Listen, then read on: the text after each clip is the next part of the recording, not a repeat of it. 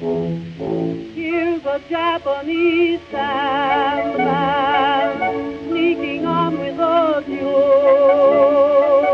Just an old second-hand man. Hello and welcome to the Good Friends of Jackson Elias, the regular podcast about Call of Cthulhu, horror films, and horror gaming in general. I'm Paul Fricker. I'm Scott Talbot. And I'm Matt Sanderson. And this episode we're talking about the complex topic of realism in role-playing games.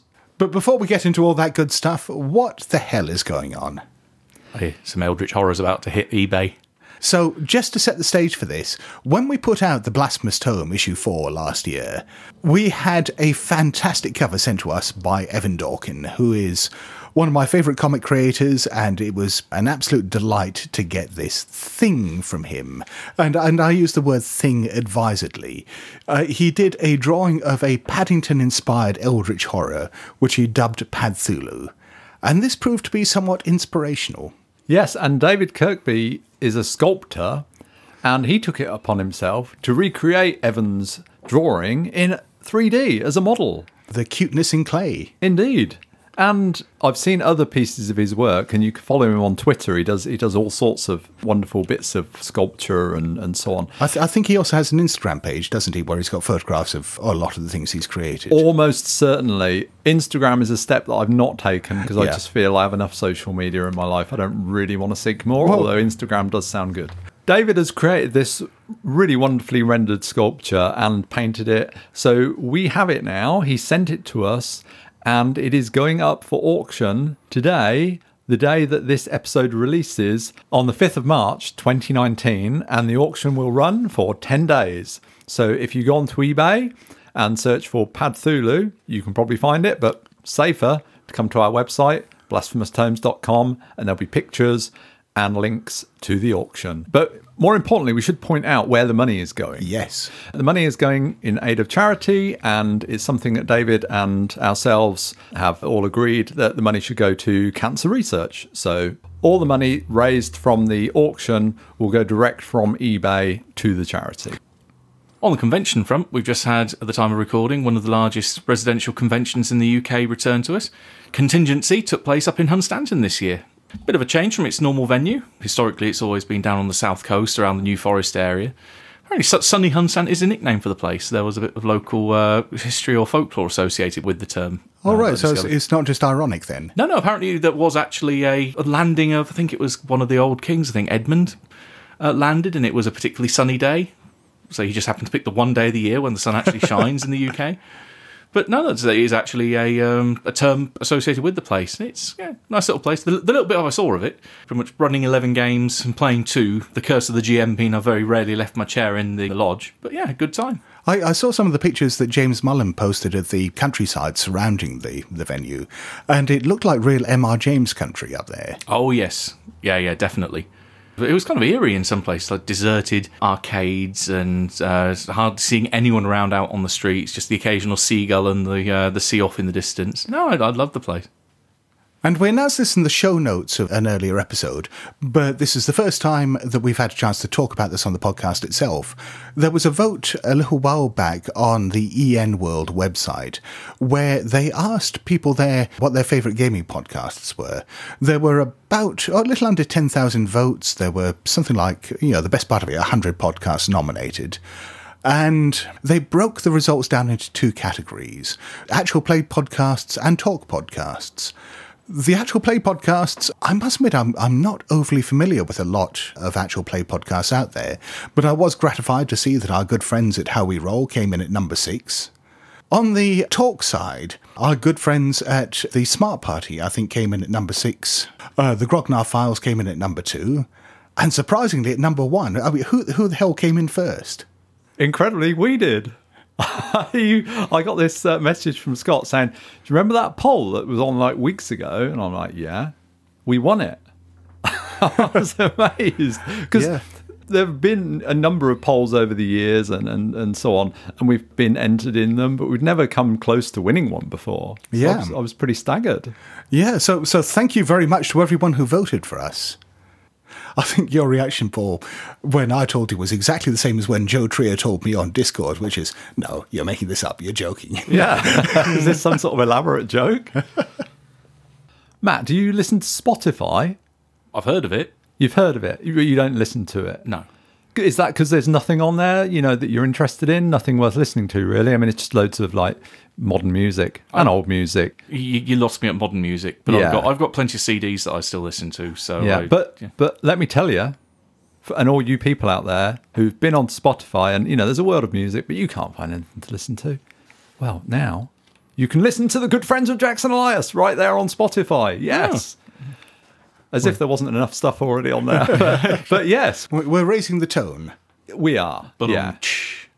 And not long after this episode goes out, on the 16th of March, there will be another Concrete Cow. Concrete Cow 19 will take place in the old Bathhouse in Wolverton. This is the one-day gaming convention organised by members of the Milton Keynes Role-Playing Club. It's £5 to get in. It's a very informal thing, so just turn up and there will be games.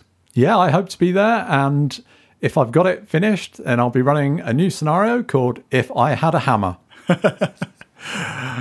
Okay, that doesn't sound sinister at all.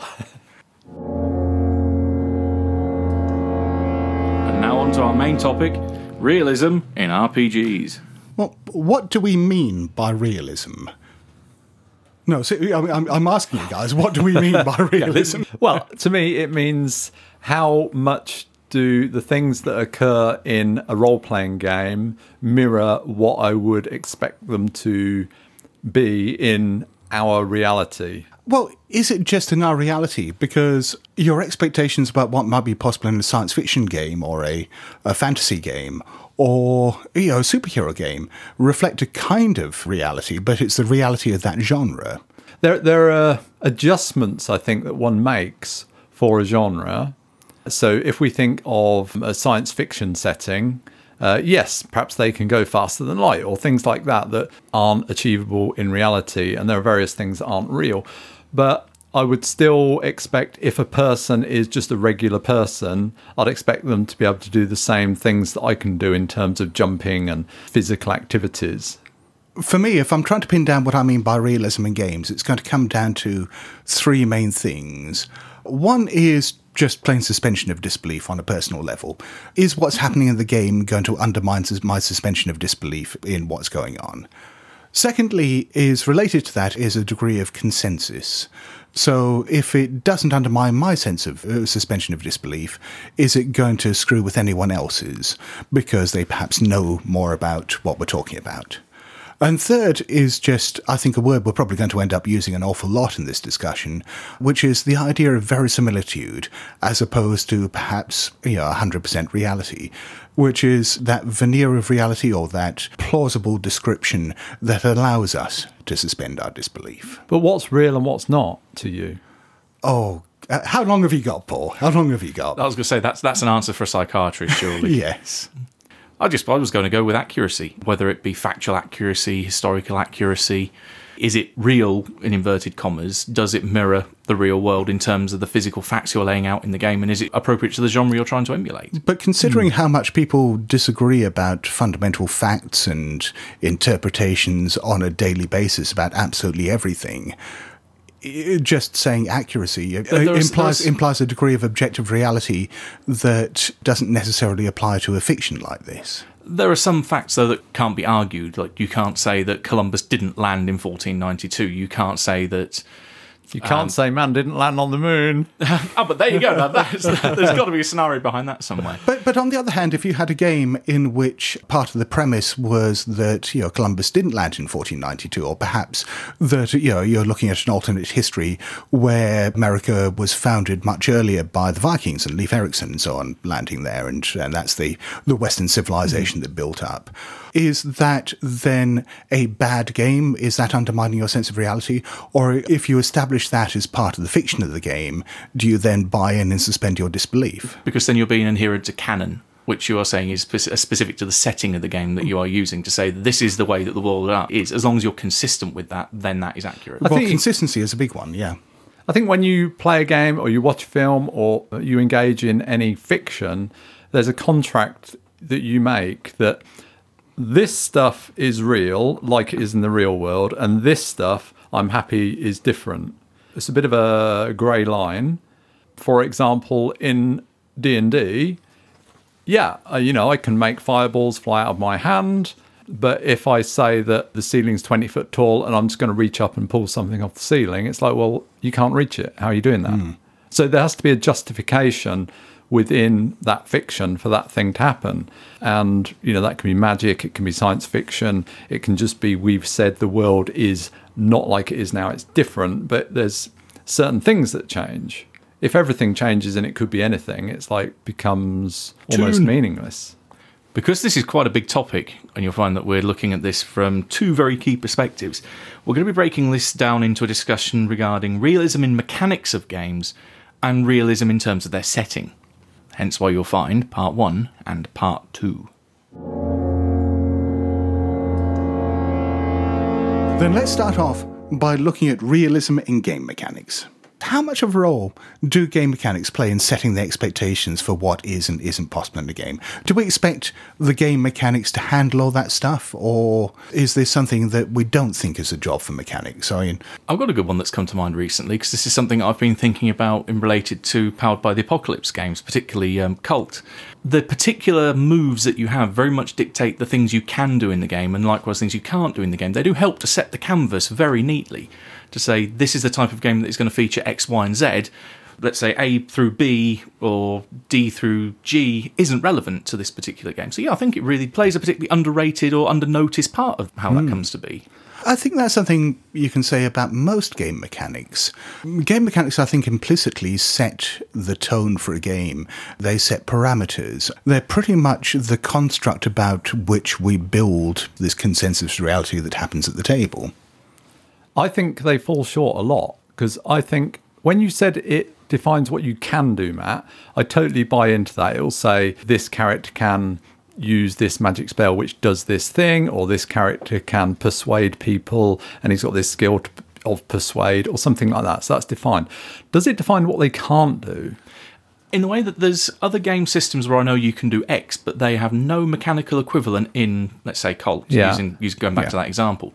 The big one for me is something like Spot Hidden. You can have a character that goes into a room to observe a situation, but there's a definite list of what they can and can't notice within that scene. They can extrapolate certain bits of information, but there's no role that says, you walk into a room, give me a roll to see if you notice the thing hiding in the corner. Or do you notice this particular thing, or can you search for a particular item? But you can do that with using Call of Cthulhu. That could be a Spot Hidden roll, or Unknown Armies, it could be a Notice roll. There are certain things you can and can't do with that set of mechanics. So, for example, I'm a player in your game. I've got my character sheet. It's got those things that I can do. I say, I'm going to jump out the window and fly to Tesco's. Is there anything in the game that says I can't do that? The default reaction from me would be, fine, you can make the roll. You can not make the roll. What roll? You can run out the window. We cut you in hospital with you sat in a bed after taking 4 harm. But my point is, no game mechanics that tell you that I can't fly. Do you see what I mean? So I'm using an extreme example. That is a pretty extreme there are lots of things in the game that aren't defined as to what a human can't do. And we just make a judgment on that. We just have a consensus. Like, well, how can you fly, Paul? You can't fly. I think this is a really important point, because it's not an argument I see very much these days. But going back 15 years or so, I remember seeing a lot of arguments when there was this burst of new, fairly rules-light games that were coming out that didn't attempt to model the reality of the world through their mechanics. That the mechanics were much more about creating drama, about modelling story. And one of the biggest objections I saw to them at the time was, well, these mechanics don't stop players from doing stupid things. And, sort of, no, but in a lot of cases, the mechanics of the games that you were playing before didn't stop players from doing stupid things. I think one of the examples was I reach up and pull down the moon. Yes. Where does it say I can't do that?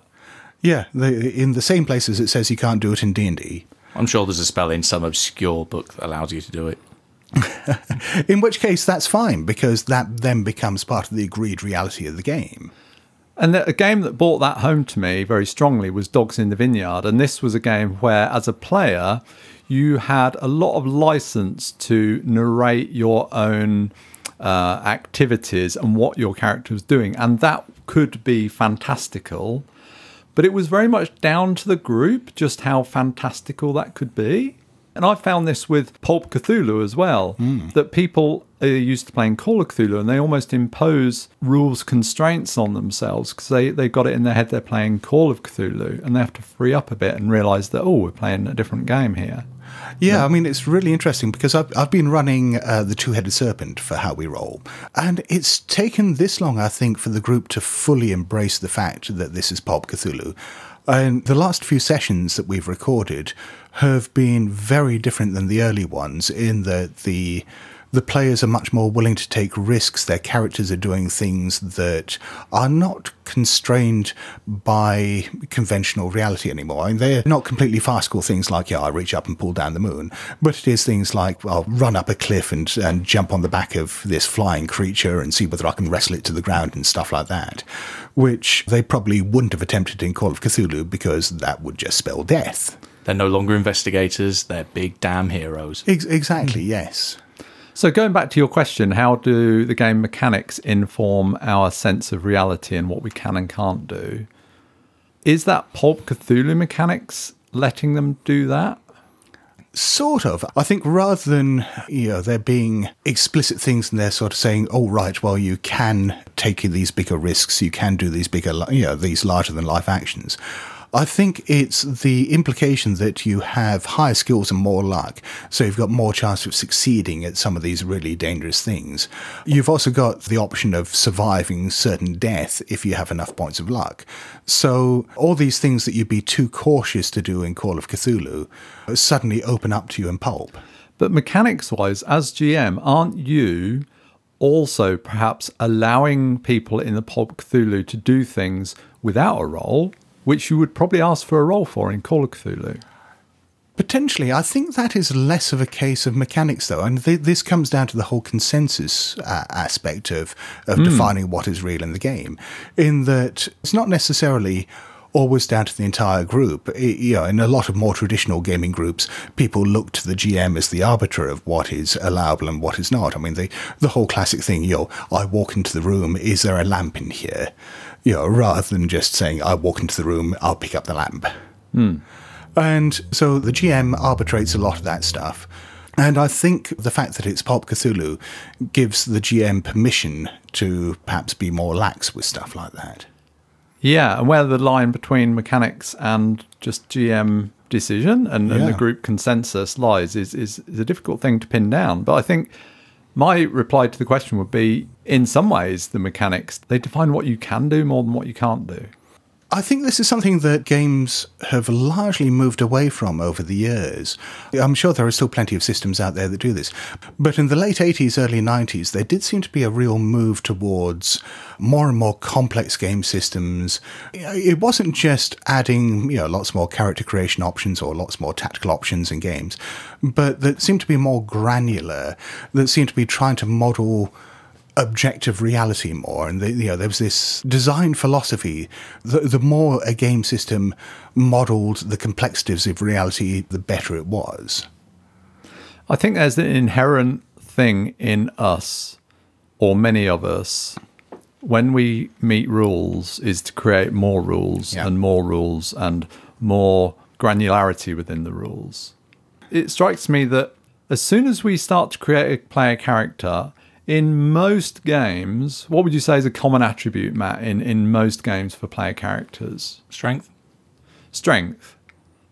So as soon as you get a strength stat, is that it? Because doesn't that then start to say, that indicates how much you can lift? Okay. Or how hard you can punch. Yep.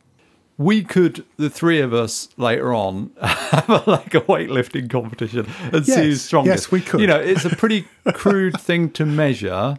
But I mean, you could sort of say, there's strength of grip and there's strength, there's various measures of strength. But as a whole, I feel it's an easier thing to kind of gauge than dexterity or intelligence or things like that. But once you gauge strength, you gauge how much you can lift, you gauge how much you can carry. That leads to encumbrance rules.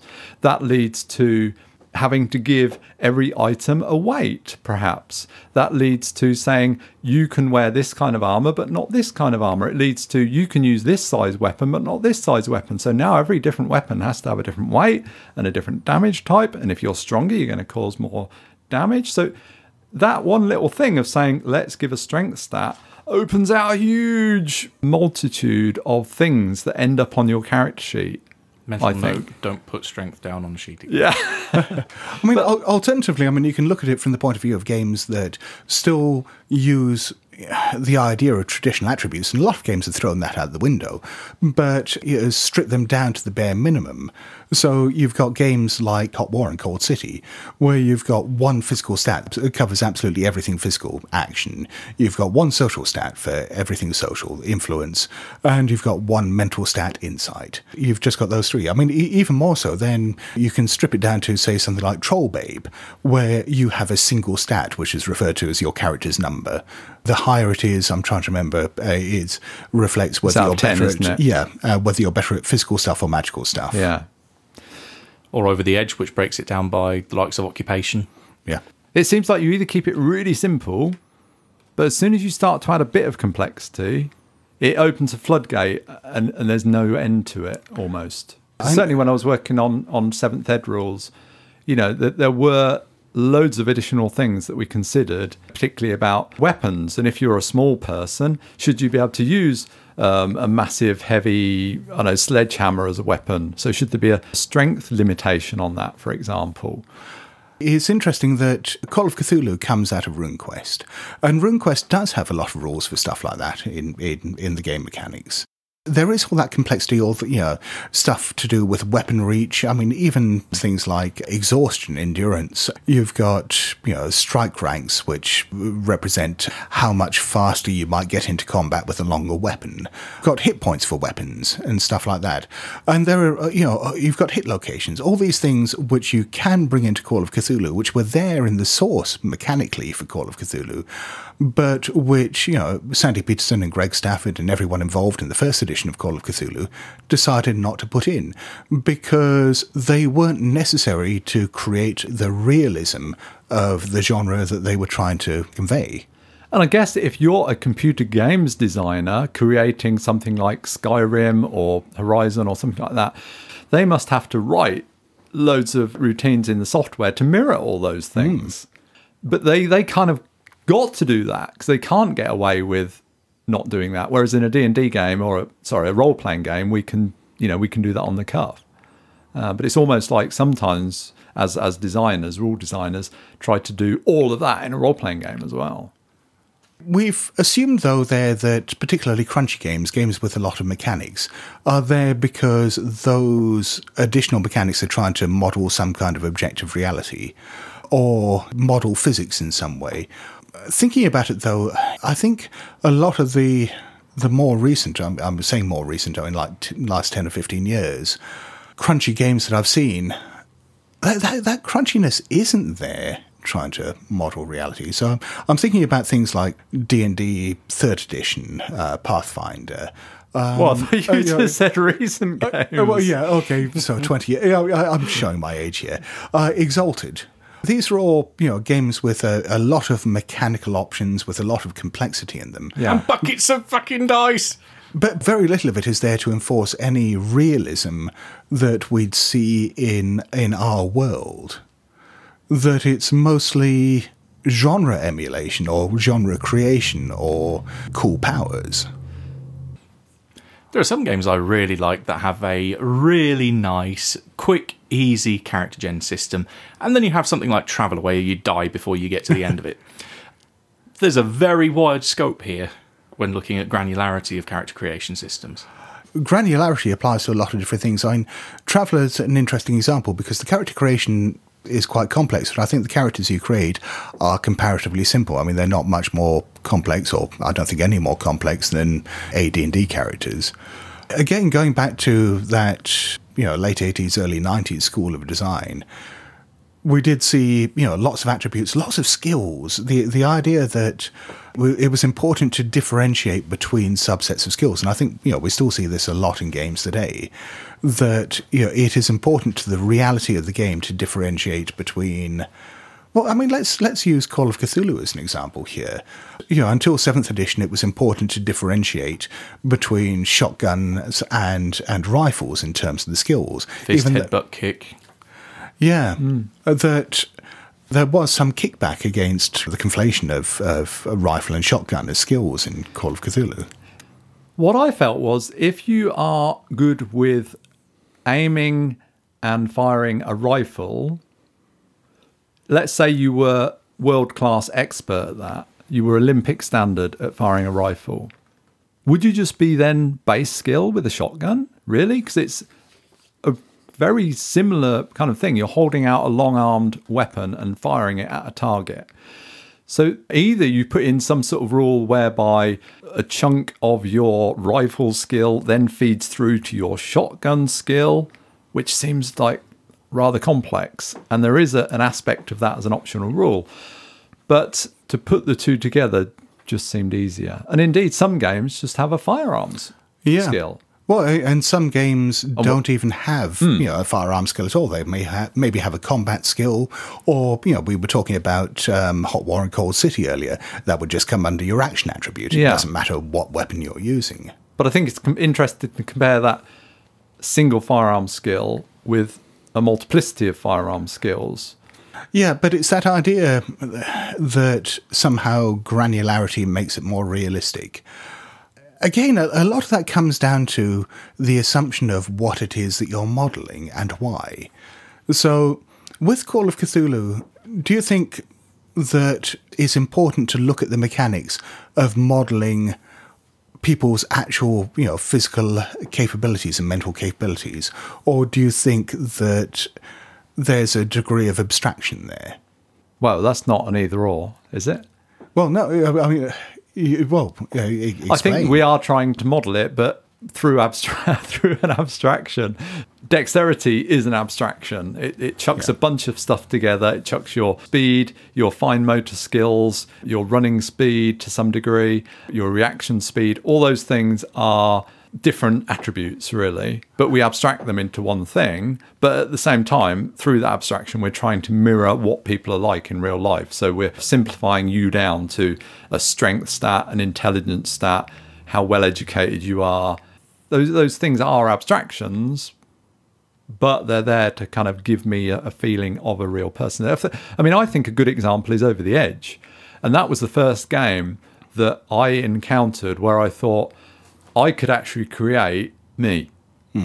Or I could create Matt in Over the Edge. And I can say he's got a main thing that he does, and then he's got a couple of smaller things that he does, and a flaw. So 4 dice in bibliophile, and you don't need anything else. I mean, I don't making. Yeah. Oh, yes. I don't know quite what those things are off the top of my head. I don't want to do that. But by doing that, they're just, you kind of give a feel of a person. But, I mean, this is what intrigues me about the mechanical aspect of it, because I've seen and I've played some fairly crunchy games that try to put this massive degree of granularity into not only character creation, but the way that damage works and combat works and so on, the way skills work. I've seen these very abstracted ones, and it's a question of how designers and how players who go out and seek these games and GMs who go out and buy them, how they choose what is the appropriate level for them, or the level for that genre. How do you decide what is an appropriate degree of abstraction for, say, something like Call of Cthulhu? I think it comes down partly then to how much they will see that particular stat being a part of regular, normal play of the game that they're trying to produce. One thing that came to mind when we were discussing particularly how detailed you can get in a particular game, character creation, is not a particularly wholesome example, but if I remember right, there's anal circumference in Fatal. Oh, yes. Yeah. How often is that going to come up in something like Over the Edge or Call of Cthulhu or any other game? It depends whether you're playing one of my games, Matt. I had that going through the back of my head, but I didn't want to say it. But no, I think that's a good point. Yeah, I think you define, as a games designer, you define the style of game you want to play through the complexity of the rules. It's not to do with genre, I don't think at all. I don't think the level of complexity of the rules is anything to do with the specific genre, because you could have a huge complexity in any genre or a very minimal complexity in any genre. So it's just down to the style of game. So when we were working on 7th Ed Call of Cthulhu, we were trying to keep it in the mode of the traditional Call of Cthulhu. We made adjustments, we added some rules, we took some rules out. But overall, we were trying to keep a similar experience. So it necessitated having a similar level of granularity and complexity or simpleness to the rules. There's one thing about complex rule systems, particularly rule systems that attempt to model reality, model physics, that's occurred to me, and I'd be interested in both of your opinions on this and see whether you think I'm completely off base. I do wonder whether the reason, particularly a lot of inexperienced GMs and new players are attracted to relatively complex systems, is that it takes that degree of subjectivity out of the game, that if you're not a particularly confident GM, or if you're a group of players who doesn't necessarily trust your GM to make the right decisions, instead you're putting your trust in the game mechanics to handle these things that might otherwise be GM calls or consensus. I think to a large degree, over the years, role-playing games have had a lot of numbers in them. And I think that's attracted people who like numbers and specificity and breaking things down. And there's just this easy thing to do to add complexity to stuff. So I think just people just naturally end up doing that. And at the table, every week, somebody will say, I don't think you can do that. That's not possible. So, does that need a rule? Does that need a house rule? And then you just get rules built onto rules. And also, because it is a game, and a game necessitates rules to limit what someone can do, and rules are there partly to protect my player character. Yeah.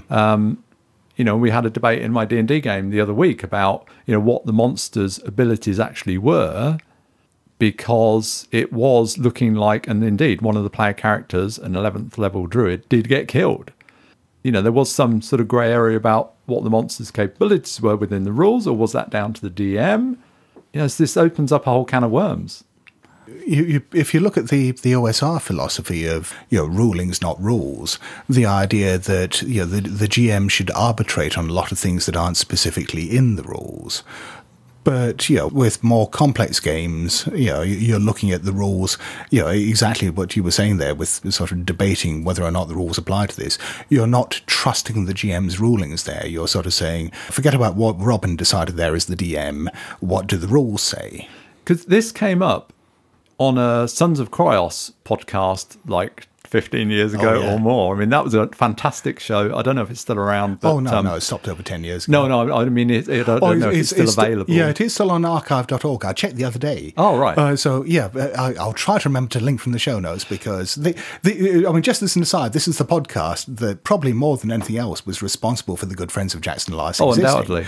Because Paul and I got really enthused about this and thought, we've got to start a podcast. Yeah, many hours I spent in the pottery shed listening to the Sons of Kryos. But they had an interesting observation that somebody in their D&D game, and I think it was like 3rd Ed D&D, the DM had a hobgoblin or an ogre or something pick up a tree and smash their player character with it.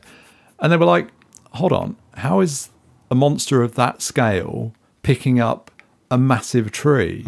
He's really strong. But it was just a regular, this monster. And if you look at the monster manual stats for it, it wouldn't be able to do that. And it was kind of like, well, yeah, that is kind of true. By the specific example, the DM was allowing the monster to do something which it shouldn't be able to do, and thus potentially killing the PC. Should the DM be constrained by those rules as well? So once you build in rules, they're also a constraint on the DM. Whereas, like you said, with the old school thing of DMs making rulings rather than rules, that kind of gets around that. But it can still cause bad feeling. How about you, Matt? I mean, what do you think of the idea that agreed on rule sets are there, almost as a protection against bad DMs and bad DM calls, or at least as a way of enforcing consensus? I think it's good that it enforces consistency. The example that's been going through my head throughout this is going back to a playtest we did some years ago, where we encountered a monster, and I'm sitting there thinking, this doesn't sound right. This is vastly overpowered. And then jotting down stats as they were mentioned, like, oh, it's got a strength of 100, or it's got a dex of 75, and so. And then comparing that to other existing creatures in the bestiary, and going, this thing's more powerful than a fucking demigod, when its description definitely wasn't that. And so, yeah, I think there is a certain degree of... I think it gives you a framework that, as a GM, that if you want to use a particular beast, you can compare it against something else that's obviously much more higher power level, and you can give that scale in there. So it helps as a guideline. I wouldn't say it's maybe a safety net to protect players, but as a safety net, if anything, for the GM and a guideline for the GM. And is that to do with reality, or is that applying rules, though? I'd say it's more, again, consistency within the game, that you don't have something that suddenly just goes, hang on a minute. It's that player moment of disbelief when they start questioning, is this right? This brings to mind a example that I played Werewolf many years ago, and we're changed into wolves, and we're being pursued through a forest. And it's a dramatic scene. They're chasing us. And, we have to keep making rolls to see if we get away. And then it clicks in my head, hold on. These are humans on foot with guns that are chasing us. We're wolves. We're having to roll to get away from them? There could be that in my mind might trigger certain things, like, well, maybe they're actually worm-tainted, maybe they look human, but they aren't really human. Well, I think we questioned that, and they were just like regular, security guards or something like that. They should have been lost after the first roll then. Yeah, exactly. Yeah. I can see having one round of rolls to see whether you get out of gun range. But it was clear that the storyteller wanted to create a dramatic scene. So he wanted to use game mechanics to create that sense of drama and tension. And I could understand that. But it's like that's where my sense of reality broke, when wolves couldn't outrun humans. So when you get a situation like that, where you think that a GM is acting against the written rules of a game, how comfortable, if you're as a player, do you feel in the player's position challenging the GM about that? Oh, I've played enough now that I've got no problem calling him out. I'd say, like, point of order here, are you sure this works because of X, Y, and Z? I'd back up my argument to present them with, I think this is wrong because of this. But if they then turn around to me and said, there is a reason for this, such as using that werewolf example, yeah, they look human, but hey, they're actually worm-tainted, or they've got some of them, they're not really human beings under there, then say, that's fine then, well, carry on. But it will give them pause to think that if they've just thrown something in randomly and think, oh, we can do this, and then they suddenly think, yeah, hang on a sec, then I'm more than happy calling them out. Why do you make that challenge? Is that because it's breaking your sense of reality, because your sense of immersion, or is it that you think it's unfair? Bit of column A, column B, really. Yeah, I'd say a bit of both in some instances. Yeah, I think it could be either. So it could be unfair, in that my character, at an extreme, my characters are going to get killed for something that really shouldn't be happening because it's just not realistic in my perception, or that, it just doesn't seem realistic. Yeah, I mean, how about if the GM is going against the rules or making what you think is a bad call because that's helping their sense of their suspension of disbelief? I'm thinking about a very particular example from my D&D days back at university, where there was one particular DM I played with who, really wasn't a very good DM. I mean, he ran some fun games, but every now and then he'd make really bizarre decisions. And I remember we had this one particular situation where we were trying to, I think, break into a castle under siege or something like that. And there was some sort of cantilever bridge that went across the castle, and we were trying to get past, I think, guards on the bridge. And one of the players was playing a rogue, so he decided that he was going to do the whole swashbuckling thing I think he was up on top of the bridge, and he kind of threw a grappling hook across and then jumped down and swung across the heads of the guards and up onto the battlements. And the DM sort of said, all right, you do that, you get to the bottom of the rope and you dislocate your shoulder and you drop to the ground in the middle of the guards. And it's sort of, well, okay, I mean, for a start, don't I get a roll or anything here? And it's, but what the fuck? I mean, I'm just trying to do a swashbuckling maneuver. And he said, and the DM just said, well, that's the realistic thing that would happen. Yeah, that just describes him being a bit of a dick, really. But, yeah, I mean, I guess then it's a question of that whole idea of what is realistic in a situation. Do we abandon our ideas of what is real in, say, a game of D&D, in the case, this whole idea of the rule of cool, is a cool thing, for him to jump on that rope and swing across and get onto the battlements. And so, obviously, yes, that should happen. But if you, from your knowledge of human anatomy, look at that and think, right, someone's dropping 30 foot on a rope, of course they're going to, do themselves a mischief.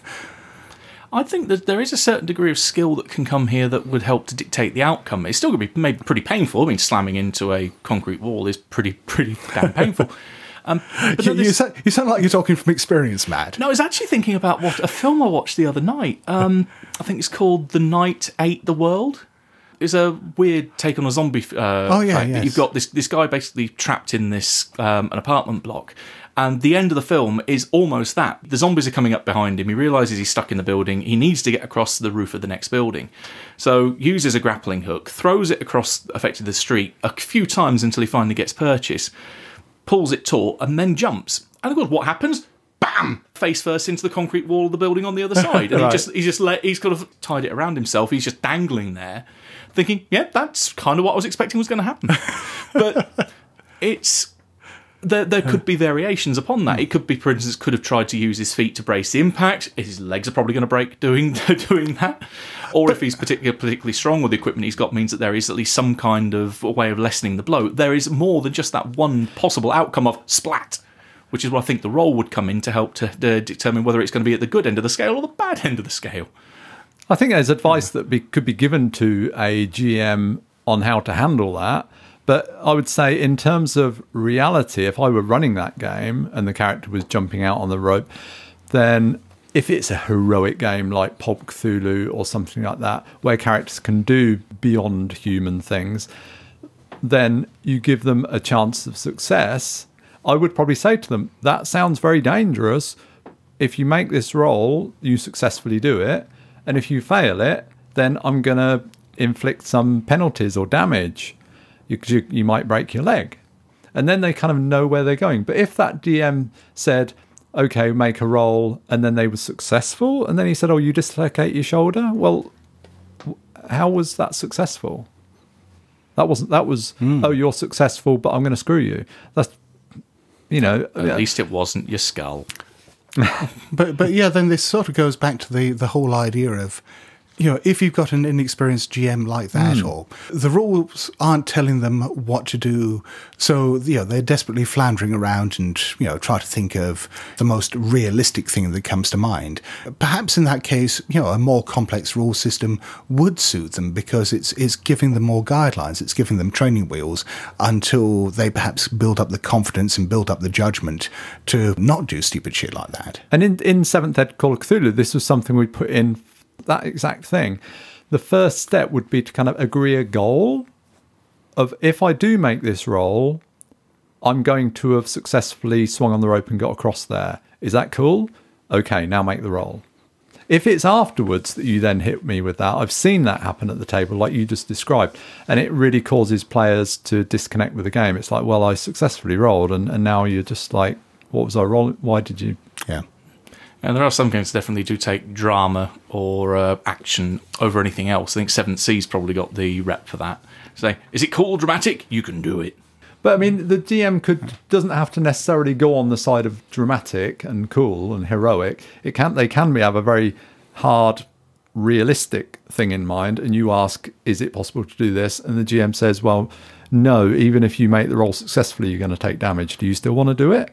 and then you decide. I think that's fair. So, I mean, it sounds like then, a big part of establishing realism for the group there is basically consensus. I think so. Then you've got what happens if you've got a mismatch of expectations about what a game is. I mean, I remember, I think it was you, Paul, talking about playing a game of Feng Shui, was it? Because I think that's a great example of how a mismatched set of expectations about what is realistic for a game can lead to catastrophe. Yeah, so rolling up, I think we'd only just made characters, and it was like the first session. Oh, I haven't played Feng Shui before, so I was playing it, and I'm like, well, what kind of game is this? Because it was pretty new at the time, and I didn't really know it. And the games master said, oh, at higher levels, it's your character might end up being able to run across a stream of bullets and do crazy otherworldly things like that. And I'm like, oh, that sounds pretty cool. Lots of martial arts and so on. So there's this door that's locked with a padlock. And I said, okay, well, I go up and I kick the lock off because I think that'll be kind of exciting and dramatic. And the gameskeeper looks at me and says, but you'd hurt your foot. I'm like, well, I know I might not be able to do it, but if in a little while I might be able to run across streams of bullets, is kicking a padlock really that far out? So, he was, on the one hand, it's totally unrealistic, streams of bullets running. On the other hand, it's, oh, you'd hurt your foot. It's like, oh, I don't really see the two linking up. Doors are tough cookies, as I have also found out in games. But I've not looked at the mechanics for Feng Shui, so, I mean, are there any particular guidelines that are given to the GM there about what is realistic and what isn't realistic for a player character to attempt? I've no idea. Right. But he seemed to be applying straightforward real-world logic to that. And so I think the takeaway from this is if you're GMing a game within a particular genre, have some idea of what the genre constraints and expectations are when applying the mechanics. But I think my main takeaway from this discussion is to have a consensus. So, and sometimes it is just stopping the game for a few minutes and saying, okay, well, it's a 10-foot gap that we're going to try and jump across. How realistic is that for a reasonably fit person to jump across? Could they do that? Well, that's an or a 20-foot gap or a 30-foot gap. Everyone suddenly becomes Neo. They always fall the first time. Well, I mean, that's an interesting point as well, because, I mean, you talk about that whole thing about jumping across a gap. You may have games where you've got the length that a character can jump being dictated by, say, their strength stat. So you sit down and you try to work out whether the character can jump across that particular gap and what rolls are required and so on. But where I sometimes struggle with this is the fact that all of that is an abstraction in the first place. That gap doesn't actually exist. It's not like you're looking at a real, hard and fast gap of, exactly 8.7 feet or whatever. It becomes the abstraction of whether you can jump across that.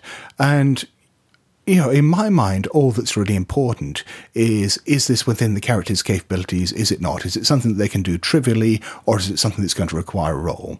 Or is it something that's just impossible to them? That's exactly the thing, though. If somebody thinks that's absolutely impossible and somebody thinks it is possible, that's where the disagreement comes in, right? I mean, if I'm jumping from one roof to the next, on consecutive houses, that seems credible. If I'm jumping from one roof to the next across a street, that's a very different thing to me. And to me is the important thing, I think. But I think a lot of reality comes down to what we perceive as reality. Yeah. So I watched a film on Netflix about rock climbing in Yosemite. And back in I think it was the 50s, the first climbers went there and they climbed up the rock face. And there was a guy that was going up the massive cliff face, and it took him weeks. And he would climb up a bit, knocking in metal spikes into the wall. And then he'd go down, have his tea, go to bed. And then the next day, he'd climb back up to where he was and knock in some more metal spikes. And then have ropes and gear and all this stuff. And it took him literally weeks. Now, there's a guy who can do that with no equipment in less than a day. And he just goes up it. So I think if you went back to the 50s and asked that first guy, do you think anybody could climb that without any gear? It'd say, you must be mad. That's impossible, surely. But in either case, I mean, you're clearly talking about someone who is skilled and experienced and knows at least the basics of what they're doing. So let's take that example of trying to climb up to the top Capitan or whatever it was, yeah. Yeah. So, someone trying to climb up to the top of this rock. If someone is completely unskilled, this is something that we see happen quite a lot in role-playing games. Do you think that they should automatically stand a chance? I mean, we got the idea in Call of Cthulhu that with, a few exceptions, that, someone trying that is, generally at least got a 0.1% chance, unless Keeper just says no. So it's kind of an extreme role. Yeah. If it was me in that example, I would not be able to even get 1 foot up the damn thing, up the damn Hardly anyone would. Yeah. Be able to get far, But I think in mechanics terms then, an extreme role, by the rules of the book, is something which is on the limits of human capability. And in reality, humans have done it. So I guess I'd have to sort of say, by the rules, you'd have a 0.4 chance of doing it, which isn't realistic. Yeah, well, I mean, there's that word, realistic. But it's the kind of thing that I think, if you as the GM turned around at the table to the player attempting that and sort of said it's not realistic for you to even try that, there'd be some kickback. They'd want to put it to the dice. So, in that case, it sounds like, perhaps a sense of fairness or a sense of wanting to engage with the mechanics or engage with the reality of the setting trumps the limitations of the mechanics. Yeah, and I think also simplifying mechanics is part of that. So it's simplified. Well, and it's not that simple, is it? Simplified to a number out of 100, which is 100 chances. So that's quite a lot. But in reality, I'd say you would have to take probably something like 1 billion people and one of them would be able to do it. In reality, how many people could actually free climb that face? It's probably less than 100 in the world. So say maybe 1 in 100 million, something like that. And, that's a big bunch of dice to roll. Who's going to roll that? You touched on the idea of encumbrance before, Paul. And, this idea of resource management and tracking, different stats, different resources, different pools is a big part of a lot of games. Well, how do you think that relates to creating this sense of reality about a game? For me, there's a definite sliding scale between the amount of bean counting and the amount of tedium that I feel. The more bean counting, the more I turn off and I want to go home. Matt, don't you do bean counting for a job? Exactly. This is why I don't want to have it in a game. Now, this is why I loved skills like preparedness in Trail of Cthulhu or survival points in Dead of Night. I can easily just flick one across the table if it's a survival point and say, right, my phone does this, or I find a crowbar. Or preparedness, oh look, I just so happen to have a crowbar. Or, hey, my trusty crate of dynamite. I don't have to rely on, all right, I spend $53.46 to get this, my average income is this, my expenditure is this. No, fuck that shit, that is not fun. But it is a level of bean counting, even with survival points. You maybe start with is it 10 of them 5. or something? 5 of them. So there's not many beans, but you still are counting them. So I think it's more about the complexity of it. I think. Yeah, it's a question of degree. Yeah, I think so. And it's really interesting because, for example, in 7th edition, you abstracted the management of money to some degree by using the credit rating skill as a way of just not having to manage the dollars and cents that a character was spending.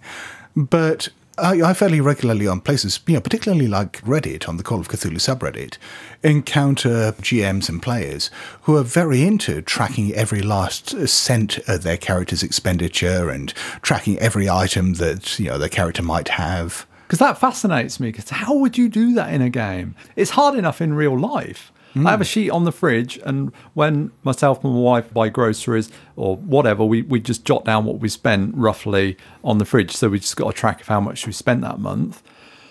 But that doesn't take into account the mortgage and the MOT on the car, or buying new tyres for the car, or tax, income tax, things like that. There's so much in the modern real, because that's what we're talking about, real modern day world, that you have to spend stuff on that just disappears out of your account.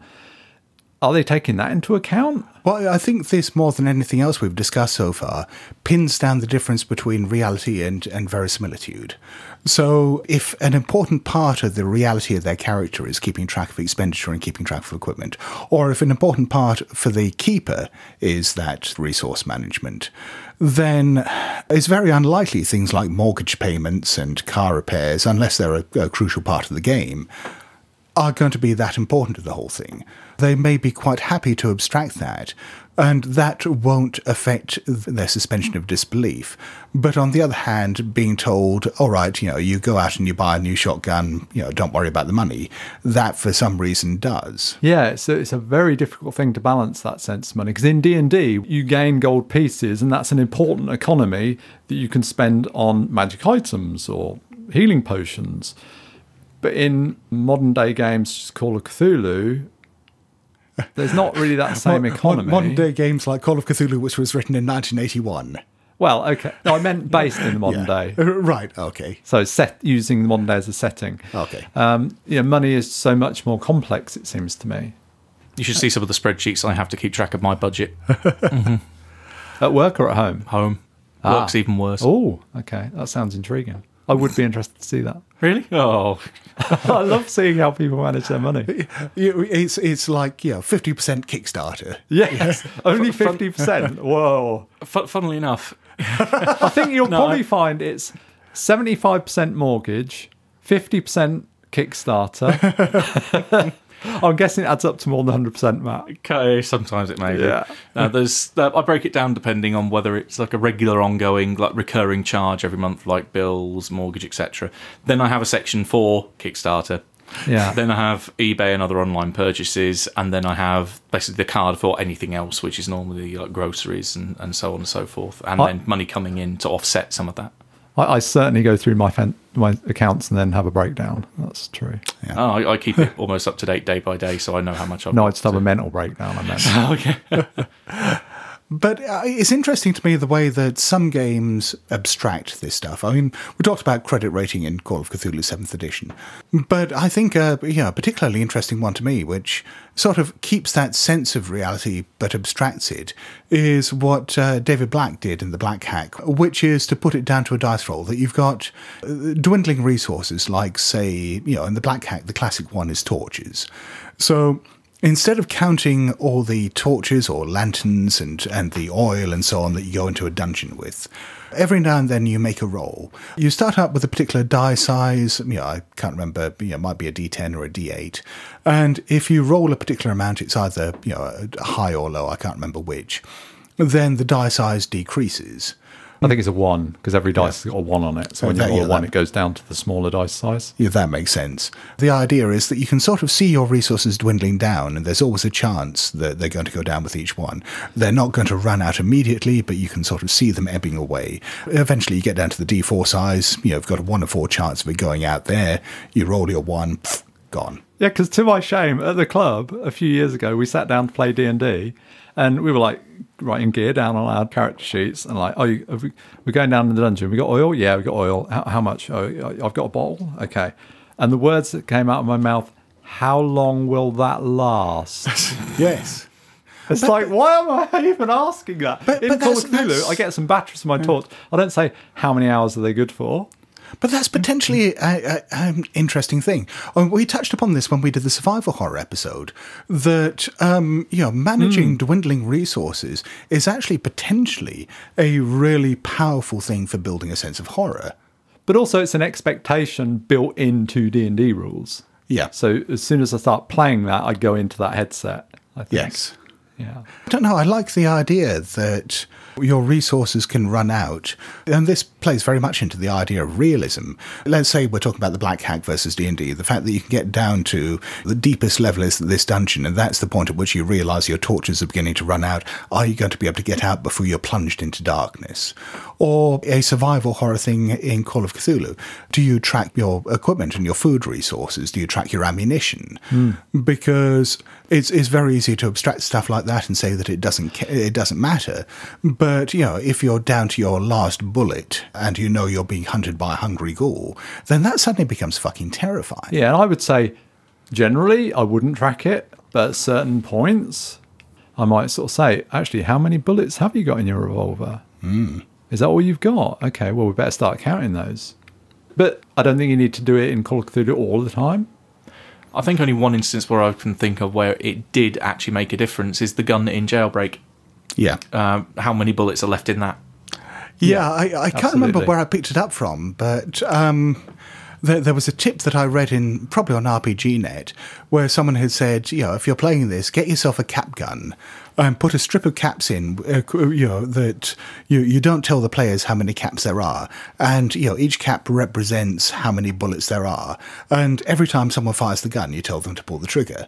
And so you get that wonderfully visceral moment in the game where, after a few bangs, someone pulls the trigger and it just goes click. And it's so much more impactful than just, saying, nah, it doesn't fire.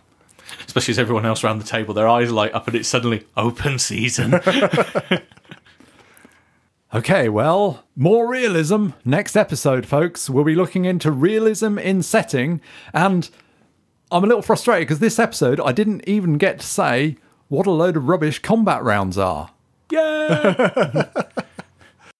Thank you.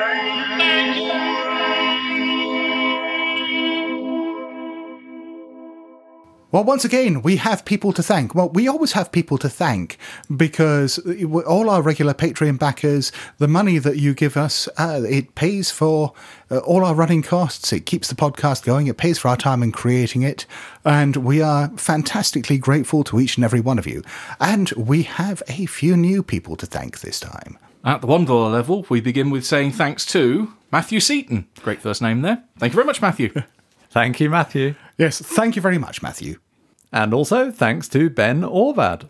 Well, thank you very much, Ben. Indeed, thanks, Ben. And then our thanks go out to John Fiala. Indeed, thank you very much, John. Thank you, John. And also thanks go out to Eric Phillips. So thank you very much, Eric. Thank you, Eric. Thank you, Eric. Moving up to the $3 level, it is time to toast some backers. I mean, not over an open fire, but with the next best thing. So our thanks and cheers go out to Peter Larson. Indeed, thank you very much, and cheers, Peter. Cheers, Peter. And our cheers go out to Dennis Rickard. So, cheers, Dennis. Cheers, Dennis, and thank you. Cheers and thank you, Dennis.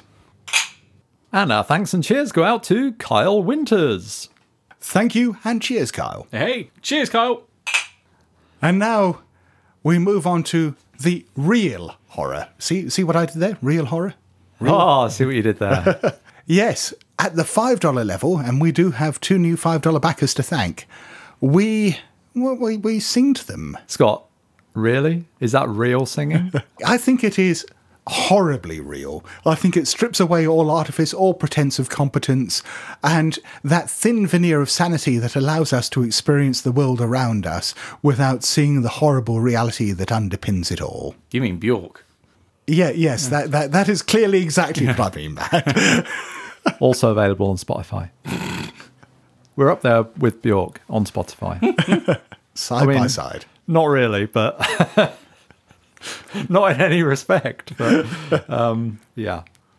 Well, our first song goes out to Martin Wright. So Martin, and everyone else, just to explain what we're going to do here, normally Paul goes to town with the post-production and covers up all the sins of our lack of musical ability with auto-tune and sound effects and God knows what else. But in this case, because this is an episode about realism, we are going to do this live. So thank you very much, Martin, and God help you. Yeah, indeed, Martin. Thank you. Brace yourself. Thank you, Martin.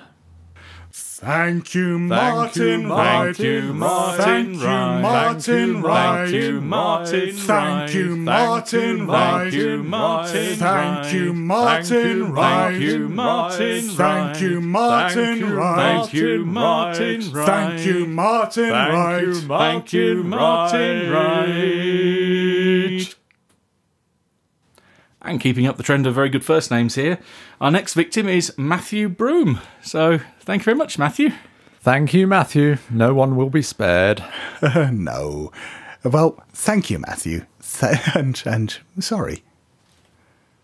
Right. Okay, Thank you, Matthew Broom. Right, okay, well, yeah. Right. okay, well, yeah.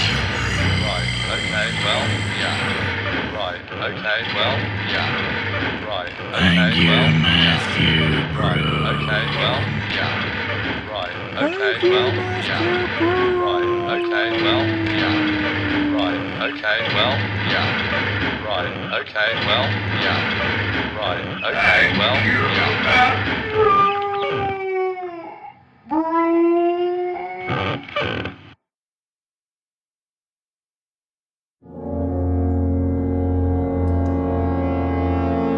Meanwhile, on social media, Now, I'm pleased to see we have a new iTunes review from Emma's iPhone 6. The good friends are my friends. I've been listening to this podcast for the past 2 years and have finally felt compelled to write this review.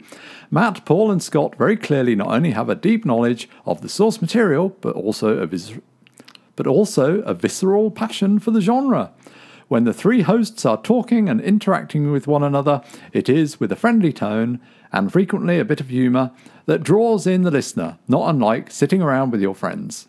Each host has his own voice, and it is not uncommon to hear differing opinions on a topic. This is a boon, as these moments can lead to a deeper understanding. It is a fun podcast that is well produced and should be in the playlist of not only HPL fans, but fans of horror in general. Thank you, gentlemen. well, thank you very much to Emma and to her iPhone 6. Indeed, thanks, Emma. Yeah, I mean, that was rather lovely, and I do like the description of us having a visceral passion for the game. That works on a number of levels, I think. Well, I think because it features the word visceral, Scott. Yes. Anything with that word in you're drawn yes, to. absolutely. I was just thinking of own voice as well. I mean, I've tried using Scott's one before, and it really didn't work out well. I can barely use mine. I wouldn't try. But yes, if any of the rest of you fancy writing us a review, not just on iTunes, but wherever you get your podcast from, if it has the facility to leave reviews, we would be extraordinarily grateful. We've also had some feedback on our recent episode about Heaven and Earth. Walter Vermeyen on G Plus says, "The way Matt explained the meta-narrative seems like this would put in some fixed points in any campaign of Heaven and Earth.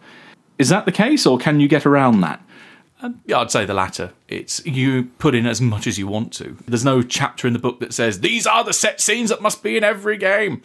But I think there's a broader point there, which is certainly with games with lots of canon, lots of background, and even with published scenarios and campaigns, you should never be afraid to change stuff. If you want to deviate from what we or anyone else has written into a game, we're not going to come round and stand behind you as you're GMing and tell you you're doing it wrong. Well, I mean, Paul and Matt won't. I will, but... And Shane McLean on G Plus says, on the subject of the map, and Matt having tried to do one a few times, as a GM, I would create half a dozen similar but not identical maps, small differences, and give a different one to the players each session without them knowing you are changing it. This could be interesting when they realise it. I think that's a great idea. I really like that. Yeah, that's a great idea. That's brilliant. Yeah, genius. Hang on a minute. Where's the town hall go? Yeah. It's great as one of the examples I think we talked about, Mulberry Street. That moves. So it's completely in keeping with it. It'd be pretty cool, actually, just to do with handouts in general. To like the next week, you give them what seem to be the handouts, but for some reason they've changed a bit, especially if it's like a magic book or something like that. Or if it's a Call of Cthulhu game and someone is suffering a bout of indefinite insanity. Yeah. Yeah. And Transhuman on Discord said, I've just finished the latest episode, and I must say it hasn't entirely sold me on Heaven and Earth. It sounds like too much is referential to the inspirations for my taste. Maybe that's wrong, but either way it is definitely an interesting game and one I haven't heard of before. I need a sad trombone noise about now. So I'm assuming that means that, too rooted in Judeo-Christian imagery and mythology? That's the way I take it. But again, it's how much of that do you really want to bring into the game or not? If you just want to focus on the normal modern-day existence in Potter's Lake or some of the more, say, conspiracy theory aspects of the game, then there's plenty more that you can draw from without having every scene seem like it's set in a church. As a game, it seems very set in a particular setting. Yes. And I guess if that setting doesn't grab you, it's probably not the game for you, is it? Oh, true, yeah. If you don't like small town America and you don't like... If you want a sci-fi game, it's definitely not your kind of thing. Yeah. It's a particular setting and, yeah.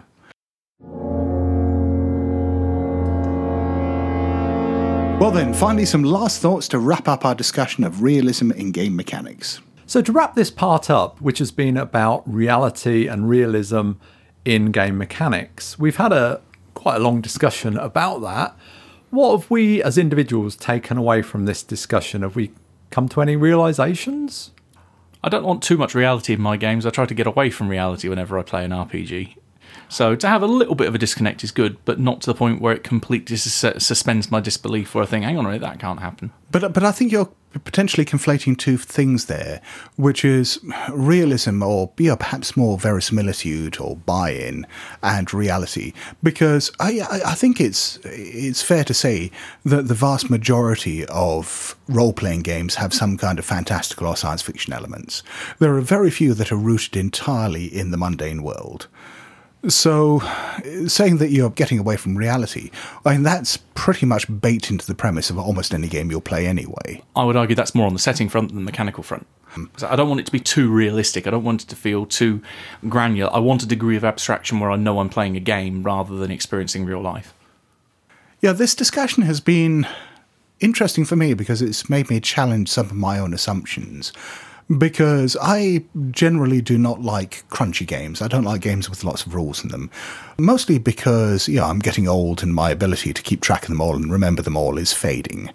But it has made me remember, how much fun engaging with some of the more complex mechanics. I mean, particularly things that I normally try to avoid, like the bean counting we were talking about, tracking resources. How used in an interesting way, used as, say, a tool for creating horror or a sense of tension about when things are running out, can actually add something interesting to a game rather than just become an exercise in tedium. I think perhaps we're looking to correlate crunchy mechanics with a greater degree of realism, and I'm not sure that's well-founded. Yeah. I think there's a striving to pursue realism with greater complexity of rules. When I sit down and play a game and it's got a really gritty, realistic feel, that isn't necessarily because of complexity of mechanics. That can just be because we've all bought into that premise and we're just making it feel very... I guess realism and intensity and seriousness kind of go together in my head. Well, I think that then leads us on very nicely to the next episode, where we talk about the importance of setting in creating that sense of realism. Until next time, folks, keep it real. It's me, Paul, saying good night. It's me, Scott, saying, what, really, Paul? Really? And cheerio. And farewell from me. Hello? BlasphemousTomes.com